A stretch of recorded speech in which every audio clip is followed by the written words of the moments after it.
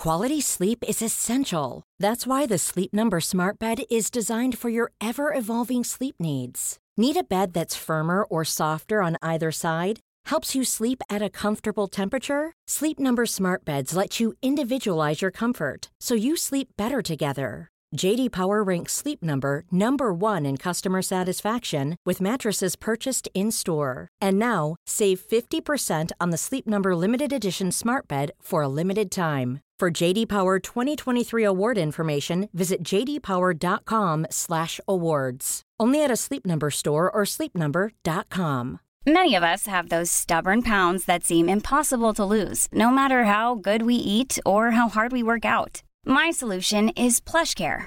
PlushCare is a leading telehealth provider with doctors who are there for you day and night to partner with you in your weight loss journey. They can prescribe FDA-approved weight loss medications like Wegovy and Zepbound for those who qualify. Plus, they accept most insurance plans. To get started, visit plushcare.com/weightloss. That's plushcare.com/weightloss.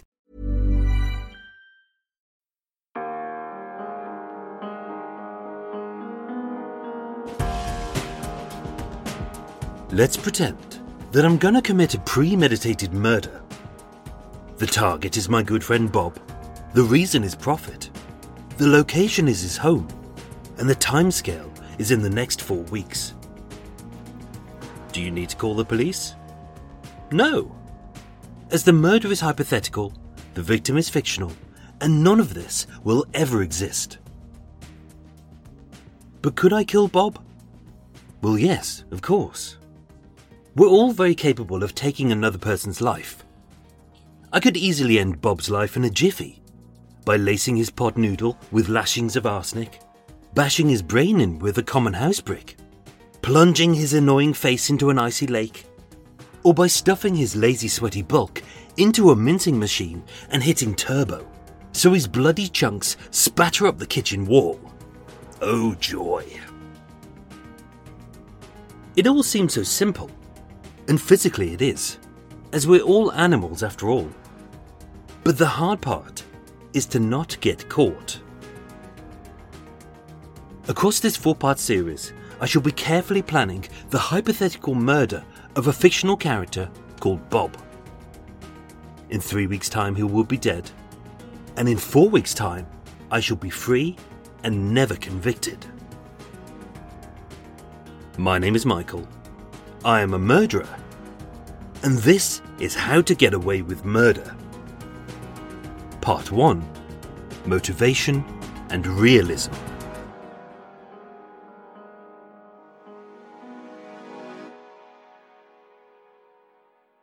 Murder is a moral quandary. Simply getting over the emotional hurdle and psychological trauma of even contemplating another person's death is harder than the physical act of murder itself. But that is the very first step that any potential killer needs to consider in order to get away with murder. In episode 2 of this 4-part series, I shall explore the research phase of a premeditated murder. Part 3 explores the best techniques to limit evidence. In Part 4, we shall dip into the cleanup and escape from a crime scene to evade capture. But this first part is about the most important but least understood aspect of getting away with a premeditated murder: motivation. Before we begin, what does the average murder look like? Well, I can tell you what it doesn't look like. It doesn't look like the majority of cases that any true crime fan will have absorbed before. Such as in podcasts, 6-part serializations with sensationally lurid names, like Dr. Bastard, Tits, Teeth and Terror, the Hollywood Shitbags Bloody Hotel of Horror, and the Really, Really Nasty Killing Cult, which are ceaselessly churned out like Wikipedia merged with a sausage maker. Documentaries. Hastily made, shoddily researched crap for idiots with an IQ of a hot spud. All featuring scary music, large graphics, short sound bites, and catchy titles like Girls Who Kill, Kids Who Kill, Babies Who Kill, Mad Bastards, Evil Bastards, Cruel Bastards, Killer Cats, Despotic Dogs, The Harry Kiri Hamster, and the marmoset who brought a massacre to Milton Keynes. TV dramas and films, which are all preceded by the words "based on a true story," as well as the all-important caveat that names and details have been changed for dramatisation, meaning that most of what you see will be twaddle they made up as the truth was too dull to broadcast. Books, usually another waste of paper claiming to expose who Jack the Ripper is, whether a madman, a copper, a hack, Queen Victoria's butler, Adolf Hitler's grandfather, or Dennis Nielsen in a time machine, which morons bafflingly believe as fact because "I read it in a book, so it must be true," as if every book is fact-checked by a committee of independent experts first, which it isn't. And crime zines, garishly coloured, fact-free tabloid trash for weirdos with the mental age of a boiled egg, whose only focus is gore, blood and killings, and can easily be lured from their kilo bag of cheesy dollops by a catch-all phrase in a blood-red font like mad, bad, maniac or evil. Sadly, there's a big discrepancy between reality and fiction, even if the murder case itself is real. What you see on the telly and hear about in podcasts isn't typical of most murder cases. They're just a very small selection of the most engaging, compelling, and sensational cases deliberately chosen to draw you in. Even the cases you hear about in the news are selectively chosen, as the role of the media is to inform, but also to entertain you. They're there to tell you a story, but if the story is dull and mundane, they know they've lost you as a viewer and a listener, which they can't afford to do. In all honesty, most murder cases are barely, if at all, covered by the press. Why? Because they're not interesting. Yes, there's a murder in them, but there's no intrigue, no mystery, and no angle. A story about an evil doctor murdering his patients for money will have coverage for months and even years. Whereas a young lad, stabbed to death by a rival gang over a pair of trainers, will be forgotten about in a day. Think about it. When was the last time you saw a drama entirely based around the investigation into why two homeless drug addicts stabbed each other to death over a £5 bag of skag? Why a drunken yop beat a rival football fan into a coma having knocked over his kebab? Or why a depressed single mother with postnatal depression drowned her baby? When? Never. Why? Because they know that most people wouldn't tune in. What we are consuming isn't fact, it's entertainment. So what does the average murder look like? According to the Office of National Statistics, during 2019, in England and Wales, as that's where I live, there were 662 homicides in a population of 56.1 million people, which is broken down like this. Motivation.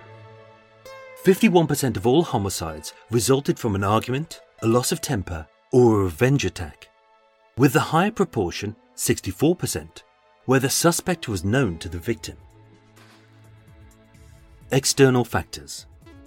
31% of homicide victims were under the influence of alcohol or illicit drugs at the time of the homicide.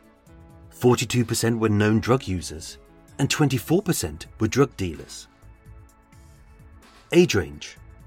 Most likely to be victims were children under the age of 1, with the second highest proportion being adults aged 25 to 34 years old at 21%, followed by those aged 16 to 24, with the number of victims steadily declining as the age group got older.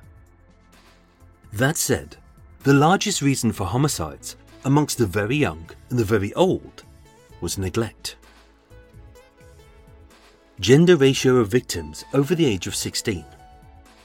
66% were classified as male, 34% as female.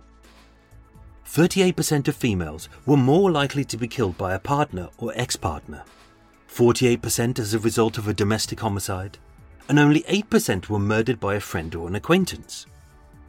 Whereas only 4% of males were killed by an ex-partner or partner, 8% were due to domestic homicide, but 24% of male victims were more likely to be killed by a friend.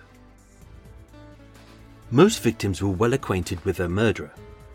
For females, it was 87%.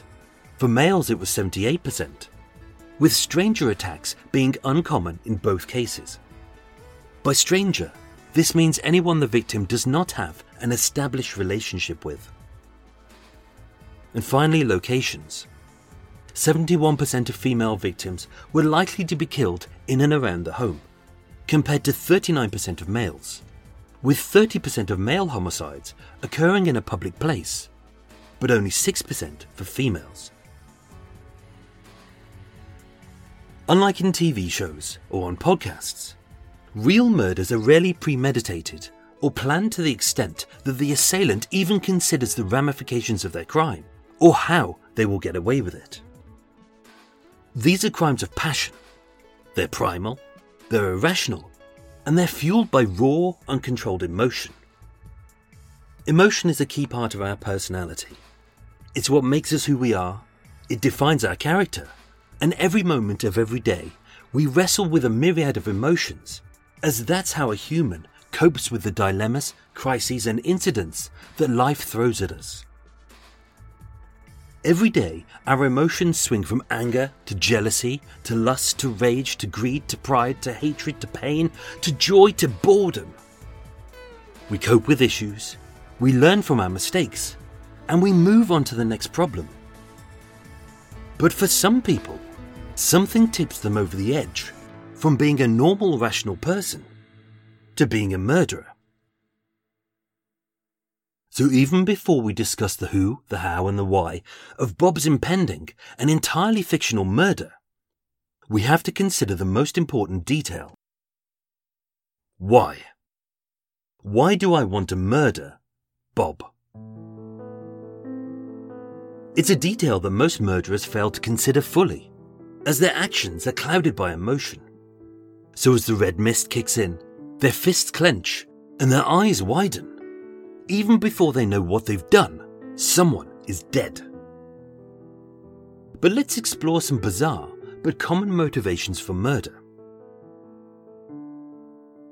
In 2011, Robert Lyons murdered his mother as she refused to buy him tickets to an Avril Lavigne concert. In 1994, Dana Sue Gray killed 3 elderly ladies to support her shopping addiction.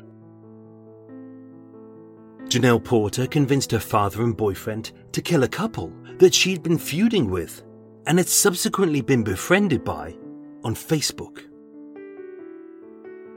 16-year-old boastful teen Joshua Davies beat his girlfriend to death with a rock after his friend jokingly said that he would buy him breakfast if he killed her, which he had always claimed that he would do.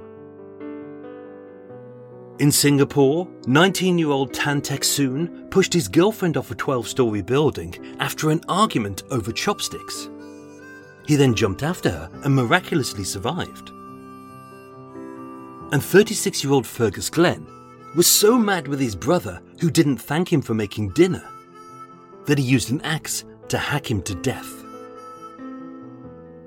These may seem extreme, but they're no more extreme than the very ordinary and everyday cases we've already covered in Murder Mile. So if we set aside serial killers for a second, consider this. Episode 16, Richard Rhodes Henley. He killed a man because of his addiction to pornography. Episode 1, the Denmark Place fire. He killed 37 people, having been overcharged for a drink. Episode 39, George Pickering murdered his favourite sex worker because he couldn't kill himself. Episode 42, David West Jr. murdered his father not for money, but because he was bullying him. Episode 71, Mary Ann Moriarty killed her abusive husband to protect herself and her children. And episode 62, the Rosendale murders. One man was murdered in a nightclub because of a look. We hear about it in the newspapers all the time, that someone was murdered because of a misheard word, an unappreciated look, a perceived slight, or unwanted attention. It could occur over something so insignificant, most of us wouldn't even consider it a reason to kill, let alone a reason to argue or tut. Of course, there can always be good reasons to kill, whether fighting for your country, serving in the line of duty, or protecting a loved one, yourself, or others from danger. The vast majority of people don't kill for the sake of killing. In truth, most people who become murderers just snap. And let's not forget that mental health problems can also play a big part. So why should I kill Bob? I mean, the reasons are limitless. He's rude, he's smelly, he never says please, he thinks his jokes are funny, he borrows money but never repays, he dashes out of a restaurant the second the bill arrives, he clips his toenails whilst watching telly, he flicks his bogies, he leaves his dirty dishes next to an open dishwasher, he buys himself a cakey treat, but never me, and he cleans out the filth from between his toes with a sock. Ugh! Surely that's motivation enough, right? If I was the judge, yes. But not in this case. As this isn't a crime of passion, this is a premeditated murder for profit, which I intend to get away with. So here's some possible motives for a premeditated murder for profit. Money. Without it, we can't eat, sleep, or live.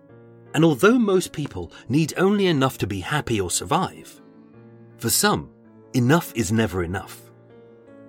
Sadly, Bob is broke, so there's no joy there.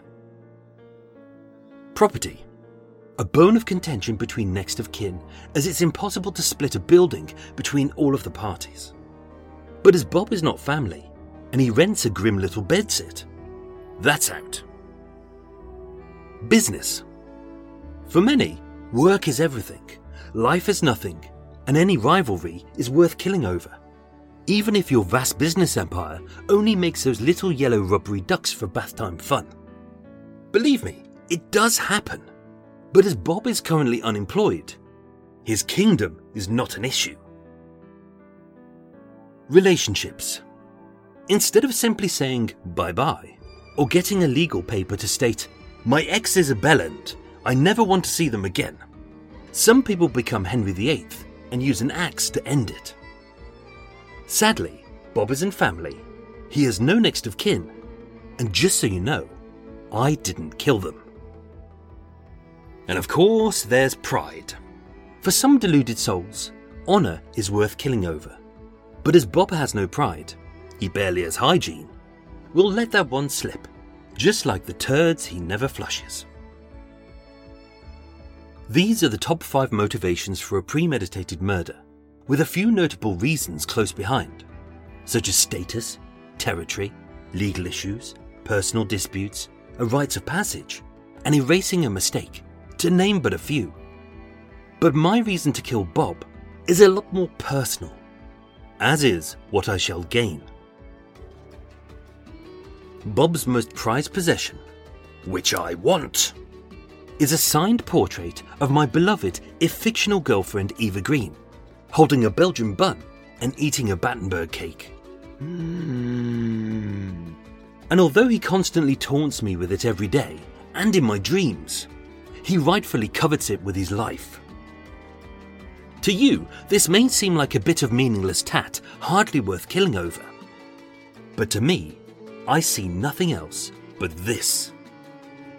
And in every murder, even those which are well planned, the prospective killer's judgment, morals, and ethics are clouded by a single-minded need to attain what they cherish the most. And this is mine.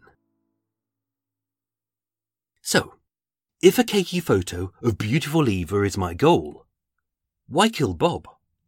Why not negotiate with him first? This is the first stumbling block in many situations, including murder, as an acceptable solution could be achieved by talking, listening, asking, understanding, and as galling as it may be, by apologising. These are very simple steps which all of us could take. But again, our needs and emotions get in the way. So for the sake of this fictitious beef with my imaginary chum, over a cakey doodle of a Hollywood goddess, drool drool swoon, let's assume I've tried every option, but Bob has said no. Oh, what a git. Can you feel my anger rising? I'm shaking my fist and cursing the very day that he was born, which was a Tuesday. Right, I have a good reason to kill Bob. But how easy will it be to actually kill him? In truth, it's going to be somewhere between very difficult and almost impossible. Why? Because I'm not a killer. I've seen it depicted in films, I've heard about it on podcasts, I've read about it in books, but I've never ended another person's life. And like almost all of us, I probably never will. My experience is 0. Am I up to it? Probably not. Murder is not easy. The vast majority of us physically could, but never will kill, because we know it's wrong. It goes against our nature, morals, ethics, and even if we're not religious, we all know it's a sin. Death is part of our lives, especially if you eat meat. Now, many of us love a good bacon sandwich. Yummy. But if we were asked to kill the pig ourselves first, most of us would say no. Even for those trained to defend and to kill.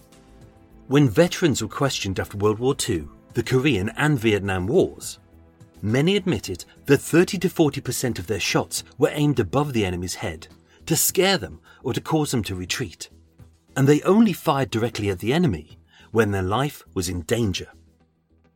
It's a very human instinct to not kill, as these aren't faceless enemies. These are real people with friends, families, partners, and children. Murders are very personal. It takes a physical and unnatural act on your behalf to initiate it, whether you're using a body part like a fist, a household object, or a predetermined weapon. You may be in a place that both of you know, like a home. If you already know them, their last words may be your name, and you will most likely witness their last moments alive and their death. Could I do that? Probably not. Given that, like most of us, I delicately move spiders out of my home with a glass and a piece of paper. I usher wasps away with a wavy hand. I scowl at anyone who mistreats a pet. And every time I'm walking and hear a crunch under my foot, I always feel a pang of guilt knowing that I've crushed a snail.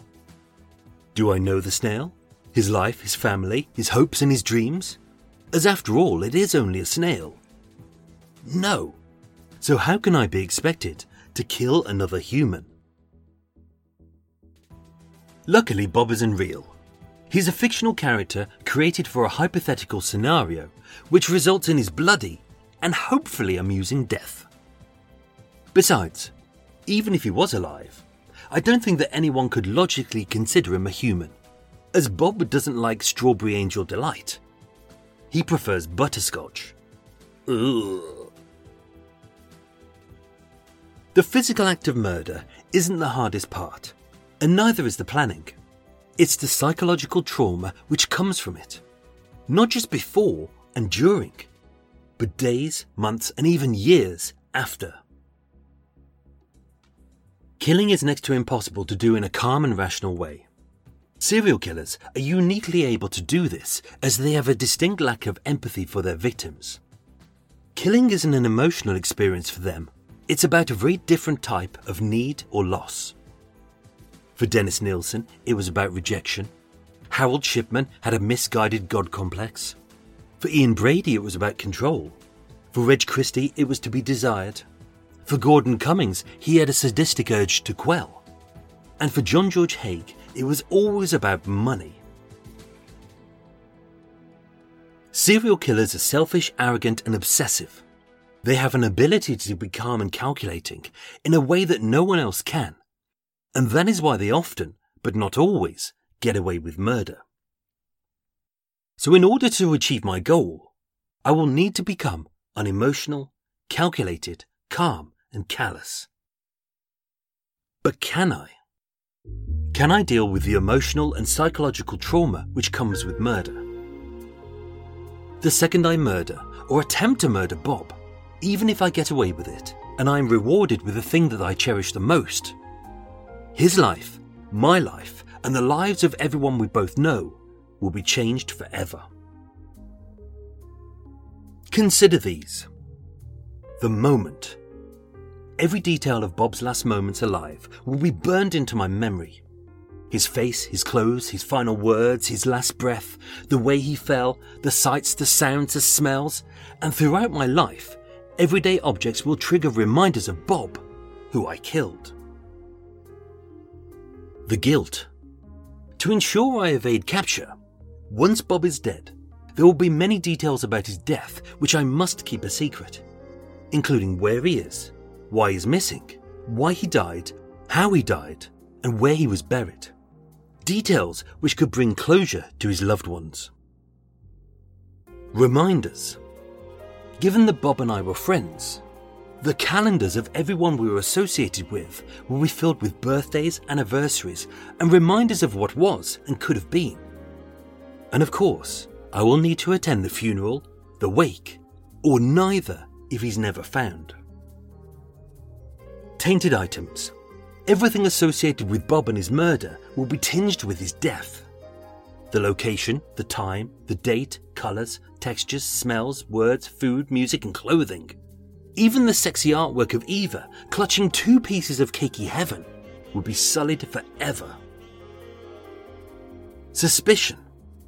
Even if I'm found not guilty, will friends still call? Will family still visit? And will lovers still want to feel my touch? What about promotions and invitations? Will colleagues seek me out or cross the street to avoid me? And will anyone be able to mention the murder or Bob ever again in my presence? My name.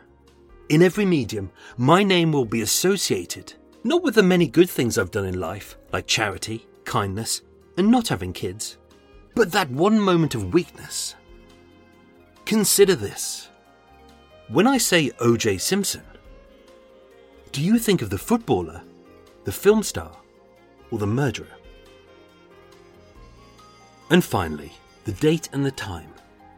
Unlike shoplifting or fraud, which can vanish from society's memory as quickly as it's printed in the newspaper, murder lingers for years and even decades, which is why almost everyone can recall where they were when JFK was assassinated or on 9/11. To get away with murder, I need to be cold and callous, which isn't easy as our emotional responses to stress are hardwired into our brains. And even if I could cope, I'm already screwed by the many interactions I've already had with Bob in the days, months and years before my hatred had formed. In almost every premeditated murder, the victim and perpetrator will have a long-established history together which leaves a detailed trail charting the highs and lows of their connection. For example, texts.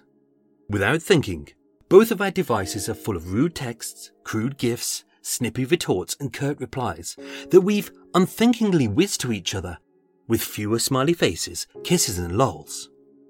Which seems trivial, but even these tiny details show a decline in our relationship. Phone calls.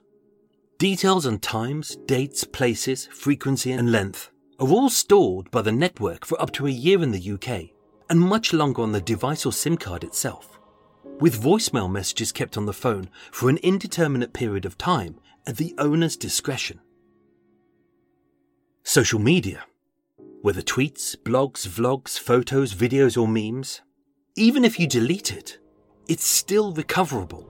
And once it's out there, you have no idea who's copied it or shared it.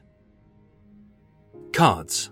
All of us have cards for shopping, saving, spending, travel, loyalty, petrol, toll booths, libraries, gift vouchers, phone calls, coffee and entertainment. Everything which is important to our daily routines requires a card. And every card stores information on us and our lives. CCTV. There are an estimated 5 million private and public CCTV cameras in the United Kingdom. So excluding any personal devices which may unwittingly capture your image or voice, the average person is caught on camera between 75 and 300 times every day, whether you know it or not. GPS and data logs. It's everywhere. It's on your phone, car, wrist and ears. Everything designed to track you, to guide you, to call from, to record with, and any device with Wi-Fi, whether games consoles, music players or televisions. They track where you are and what you've done. Written records. Without documents we don't exist. And any change to our passport, driving license, utility bills, medical charts, criminal record, electoral roll, tax records, wage slips, personal emails, financial history, legal status or insurance needs. Every detail tells a story. And witnesses. Police rely heavily on eyewitness statements. So how can you be sure what others can recall about what you said and did in the months, days and years beforehand? Whether snide jokes, glib comments, spats, fights, or angry phrases like, "I'm gonna kill you," which we don't mean, but on paper it doesn't look good. And what if things have already got heated? There may be legal letters, police reports, secret diaries, lists of abuse, documented sightings, and worst of all, death threats. My trail will be extensive, as will Bob's. I could try and delete it, but it would be futile. It would take a lifetime, and everyone from friends, family, colleagues, acquaintances, future police detectives, and even Bob himself would ask the question, why? Admit it, I am the worst person to even attempt to try and get away with Bob's murder. I'm neither physically, mentally, or psychologically capable.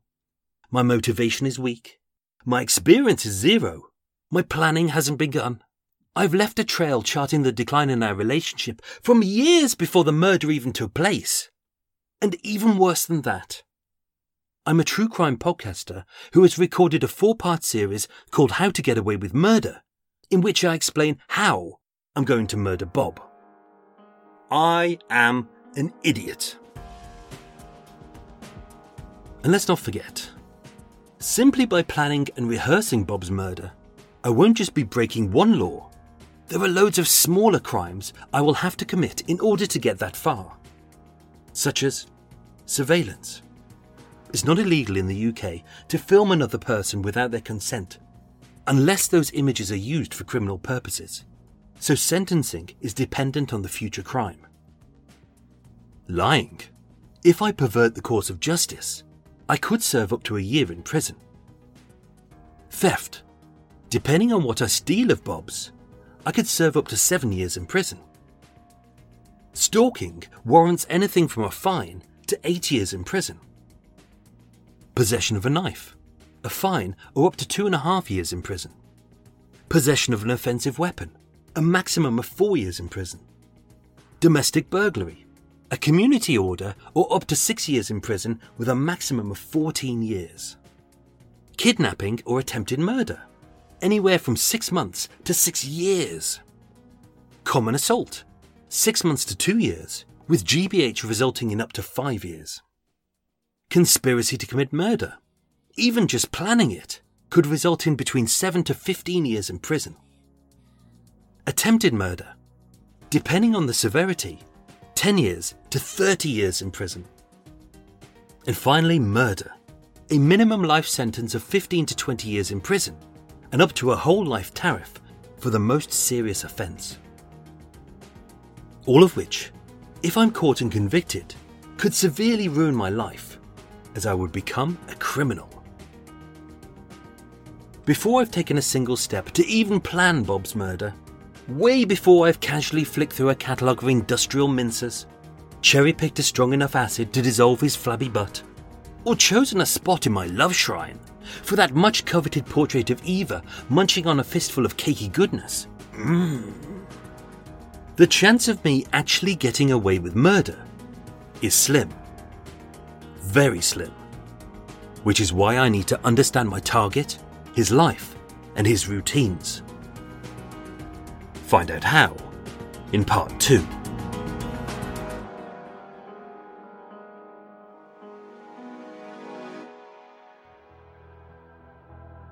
Ladies and gentlemen, thank you so much for listening to part 1 of How to Get Away with Murder. This continues for the next 3 weeks, when your regular Murder Mile episodes will return once I've finished doing the research. A big thank you this week to my new Patreon supporters, who are Anne-Marie Montgomery, Penny Richardson, Campbell Welsh, and Sarah Cameron. As there's no regular episodes this week, I'll be posting you some very interesting videos which I hope will keep you entertained. Up next is Extra Mile, and a very special announcement. Murder Mile was researched, written and performed by myself, with the main musical themes written and performed by Eric Stein and John Books of Cult with No Name. Thank you for listening, and sleep well.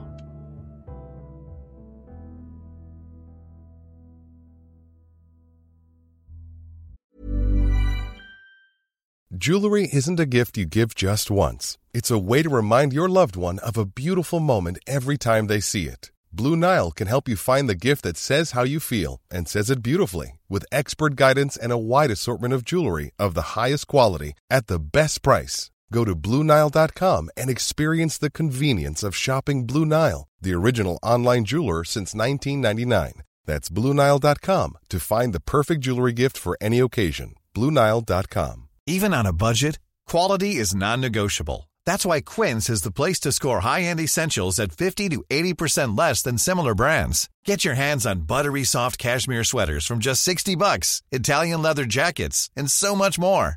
And the best part about Quince, they exclusively partner with factories committed to safe, ethical, and responsible manufacturing. Elevate your style without the elevated price tag with Quince. Go to quince.com/upgrade for free shipping and 365-day returns. There's never been a faster or easier way to start your weight loss journey than with PlushCare. PlushCare accepts most insurance plans and gives you online access to board-certified physicians who can prescribe FDA-approved weight loss medications like Wegovy and Zepbound for those who qualify. Take charge of your health and speak with a board-certified physician about a weight loss plan that's right for you. Get started today at plushcare.com/weight loss. That's plushcare.com/weight loss. plushcare.com/weight loss. Oh, I could be okay. Yes! Oh, let's just open up a door because it's a little bit meaty now. Oh, lummy, ladies and gentlemen. How are we all? We all good? Oh, a bit of fresh air. Things are all different this week. I'm going to switch off the lights. I'm going to open up some windows. I don't need to move far because I'm in a different position today. Things are all different. I decided to try something different for a change because normally I sit at on my sofa and there's a little writing desk in front of me and I spend my time hunched over and recording. And I normally do it like early on a Thursday morning because my voice sounds better if it's a bit cracky. Whereas later in the day, it kind of goes, it's all croaky and horrible. And ugh. Anyway, so what I decided to do was do something different because I realised I was in a hunched position. I thought, okay, let's try something else. So I'm standing up today to record this, which is why it may sound different. Standing up, so I've put a table on top of the table that I already do my writing on. So there's a table with a little picnic table on top of that. And then on top of that, on top of some polystyrene is my laptop, and then next to that is my microphone. So it's weird. But I think it felt much better. I think this is where I might do it from now on. So I've got a little protective screen around the mic, and then behind me is a big curtain. So hopefully that dampens out the sound and it doesn't make it so echoey, because I know sometimes it can be a bit echoey because all round here is wood and steel and it echoes a lot. Anyway, so that was that. Hope that was interesting. It probably wasn't. Everyone's probably nodded off. Haven't got a cup of tea with me because it's mid-afternoon. It's a bit meaty outside. I've got a water with me. I was trying not to have a tea or a coffee because I knew that my body would start making noises, and it did. Halfway through that, it started going because it's gone lunchtime, and my stomach's making that rumbly noise. So anyway, I hope you enjoyed that. because I'm away, I need to be away doing the research. I didn't want to leave you with nothing, and I didn't want to give you an episode that was just a bit, sometimes there can be, you listen to things and you think, oh, they really haven't tried with that, and I'd rather really try and put in the effort. And this one was interesting to write. It's something I wanted to do for a long time, was to write how to get away with murder, because I've researched a lot about murder, so I thought, let's give it a go. And episode 1, of course, was just about the motivation, what you've got to do before you even pick up a knife or even think about the other person. So, but it's been a nightmare to do this one, to write, I think, because I've been working so hard to get all the episodes out and like working 7 days a week, and the Thames Towpath Murderer was a nightmare to write and edit because there was a lot that I was holding back for the end, and if you listen to it, there's a lot of, the editing was kind of interesting because there's a lot of little subtle clues that I've put in there throughout. If you listen very carefully, especially if you put in earphones that you pop into your ear, there's kind of, the sounds of foxes in the distance, and there's special noises for when the killer's going to turn up, and it's all very complicated. And hopefully none of you noticed, it will be subconscious, but it's a real killer to do. Editing regular Murder Miles, to edit, it takes an hour to edit every 20 to 30 seconds of the show, of the first bit, not Extra Mile, because Extra Mile shit. It's 20 to 30 seconds. It takes me an hour to do that. So, it's really complicated. So, but I think at the end of that, I was like, great, I've done that, move on to the next project, and I crashed. I had like a week of not being able to sleep, which means I can't write, which means I've struggled. So this I've done 3 times. This is my 3rd attempt at this. I think this one was okay. The first one was dreadful. It was 2.5 hours long, and it was really shit. Hopefully this is down to about 35 minutes, 30 minutes, hopefully, for the first bit. Whew. Anyway, so that was good. Hope you enjoyed that. As mentioned, I haven't got any cakes with me. I can see I've got some nice iced donuts over there, which look great. I've got Tesco's. We're doing some cheapy Kit Kats, so that was great. And some of those mini cheddars as well. Oh, they're good. If you haven't had them, I don't know what they're called in other countries, but they're like little cheesy crackers with a fake cheesy taste to them. They're a little bit addictive. Oh, I quite like those. Oh. Anyway, what else are we doing? We've got the first Murder Mile walks coming up. The first one is booked out already. That's sold out. I think there's only 10 people on it, which I'm aiming for. But now is the hard bit. I haven't done a Murder Mile in six months now. The last one was kind of early March. That's when everything started collapsing. So I stopped doing Murder Miles. And because it's 2 hours of basically a pre-written script that I have to remember, I haven't done it in 6 months, and my brain's like, I don't remember what to say anymore. It's an odd one. So and also what I realised is that over the years, it started out as a really long script. It was like 3.5 hours long, and then I started cutting it down, and then I got it nice and short, and then it started getting a bit longer, and I realised I was having more fun with it and adding in some jokes and some things and just details that I was having fun with. So I've changed it over the years, and I haven't written any of it down. So now I need to try and work out if I can remember what all my bits and pieces are, because it's hard. It's the new tour I was going to do, the kind of the walking tour for people who like the podcast. I was going to do that, and that was just that's all stuff in my head. So we can have fun with that, and I can improvise around it and just draw in all the details which are already in my head, and it's unscripted. We'll have some fun. Murder Mile is scripted, and I can't improvise around it. I can't fudge it, because if I get distracted, I'm screwed. So I know some people have asked about private tours. That's why I'm not doing private tours yet. I want to make sure the regular walking tours are up and running. London next Wednesday may be hit with extra restrictions. I know that most of the United Kingdom is at the moment, especially in the north, especially in Wales, parts of Scotland. So Murder Mile walks may happen, it may not happen. Obviously, by the time you get this episode, we'll know. But we don't know at the moment. Next 10 episodes, I'm researching those, so that will bring us to the end of the year, which will be exciting. Some of them, because I did all my research at the archives at the start of the year, so some are already there. Some I've got to do some more research on, but they're all very different and they're all interesting. I think we may be ending with a 3 or 4 parter. Not a mega one like I normally do with like 10 episodes. This is just like a 3 or 4 parter. But it'll be interesting. It'll just be focused on the victims as opposed to the usual tosspot that people focus on. There'll be many cases you've never heard before, and there's one that I'm really looking forward to doing, and this features someone who we have met many times before across all of the episodes, right from the start, like some of the early episodes he appeared in. And this will be an episode about him, and the conclusion to this episode will make you rethink a lot of the cases that we've already covered before. So I'm looking forward to this one. This will be quite an interesting one. Just so you know, there's no questions this week. There's no quiz, 'cause I've got nothing to ask you, really. I could have done, but I just knackered. It's Sunday. Today's Sunday. This should have been done last Monday. I'm way behind. I've had no sleep. Oh yeah, I can't get to sleep at the moment. My brain's used to burning out, like working hard and burning out. And this writing has been good, but it's just because I'm not in Murder Mile mode. I can't sleep properly, so I'm all over the shop.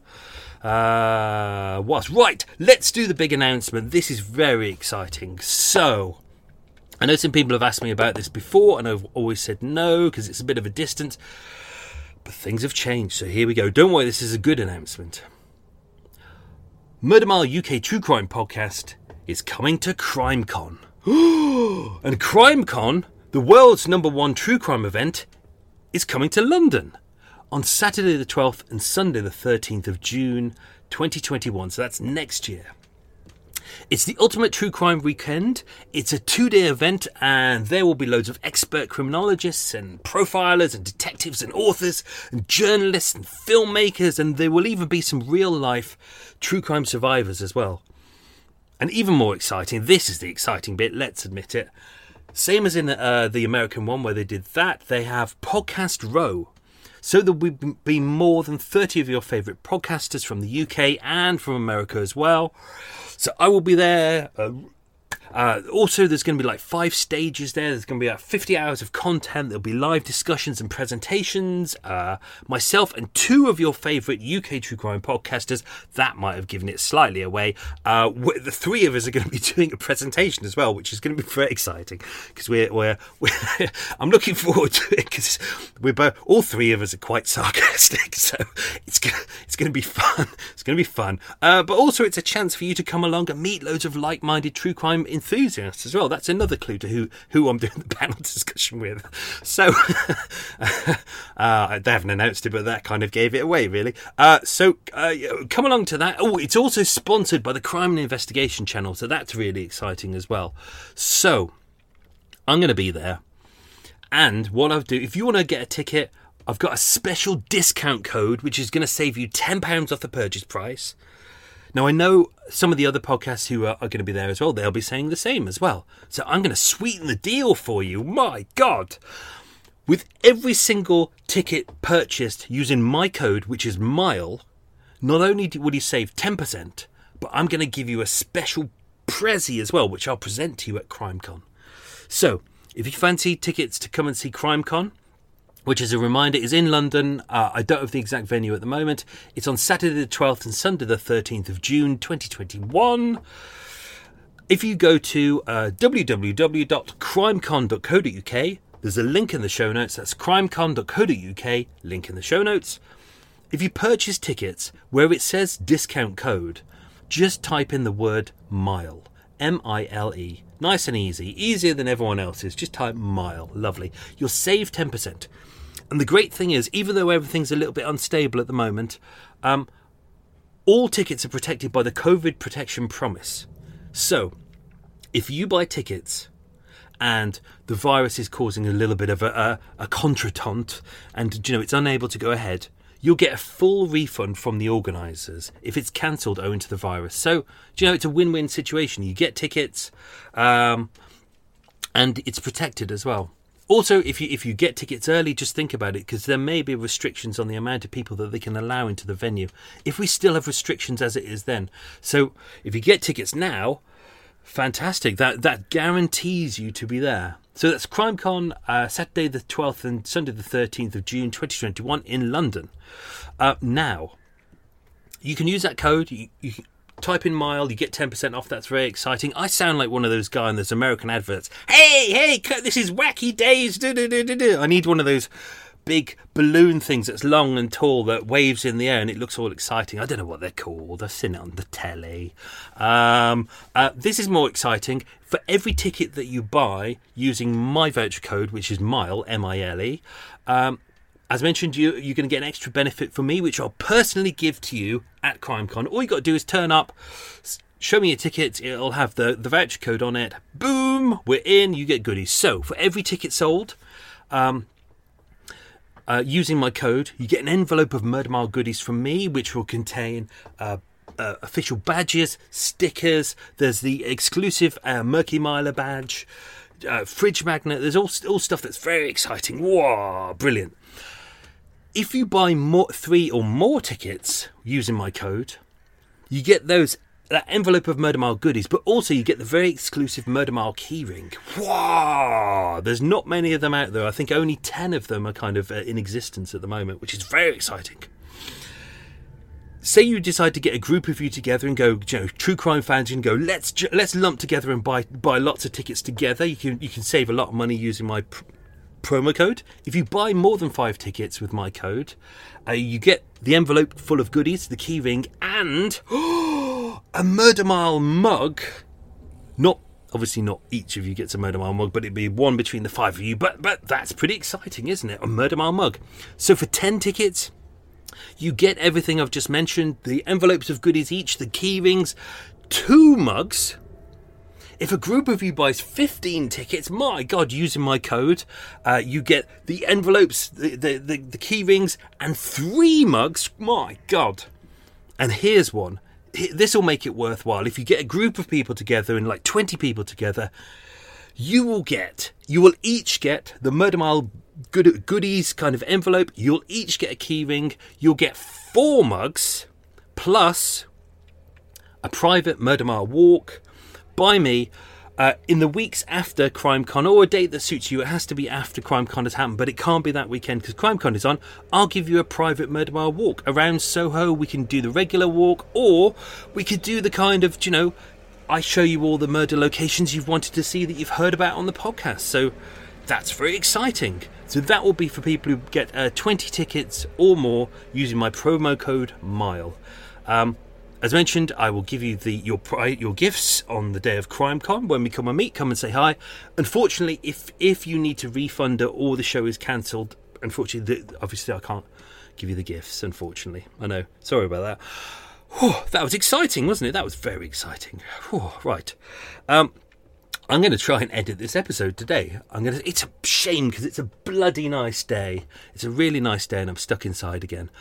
Whew, but I'm going to try and edit this down to something nice and easy. I didn't make too many mistakes with that. I actually think that standing up really helped. I think better posture meant I wasn't going, and then he went into the which I realise I do when I'm hunched over. So actually standing up was good, except my bloody stomach was rumbling all the way through it. And partway through, a guy decided to put he decided to do some engineering next door, which not next door, but kind of way down. And I could hear, which is really annoying. And boats going past, but it's to be expected. So I'm going to go and edit that. I'm going to eat some cakes. I'm going to have a tea now, a nice tea. And that's it. So part 2 is next week. Hope you enjoy that. Hope you enjoyed this, and hope you're all staying safe as well, and keep it happy. I think that's the key thing at the moment, is that even though everything's unpredictable at the moment, we don't know where things are going to be. We don't know what our governments are doing. Blah blah blah.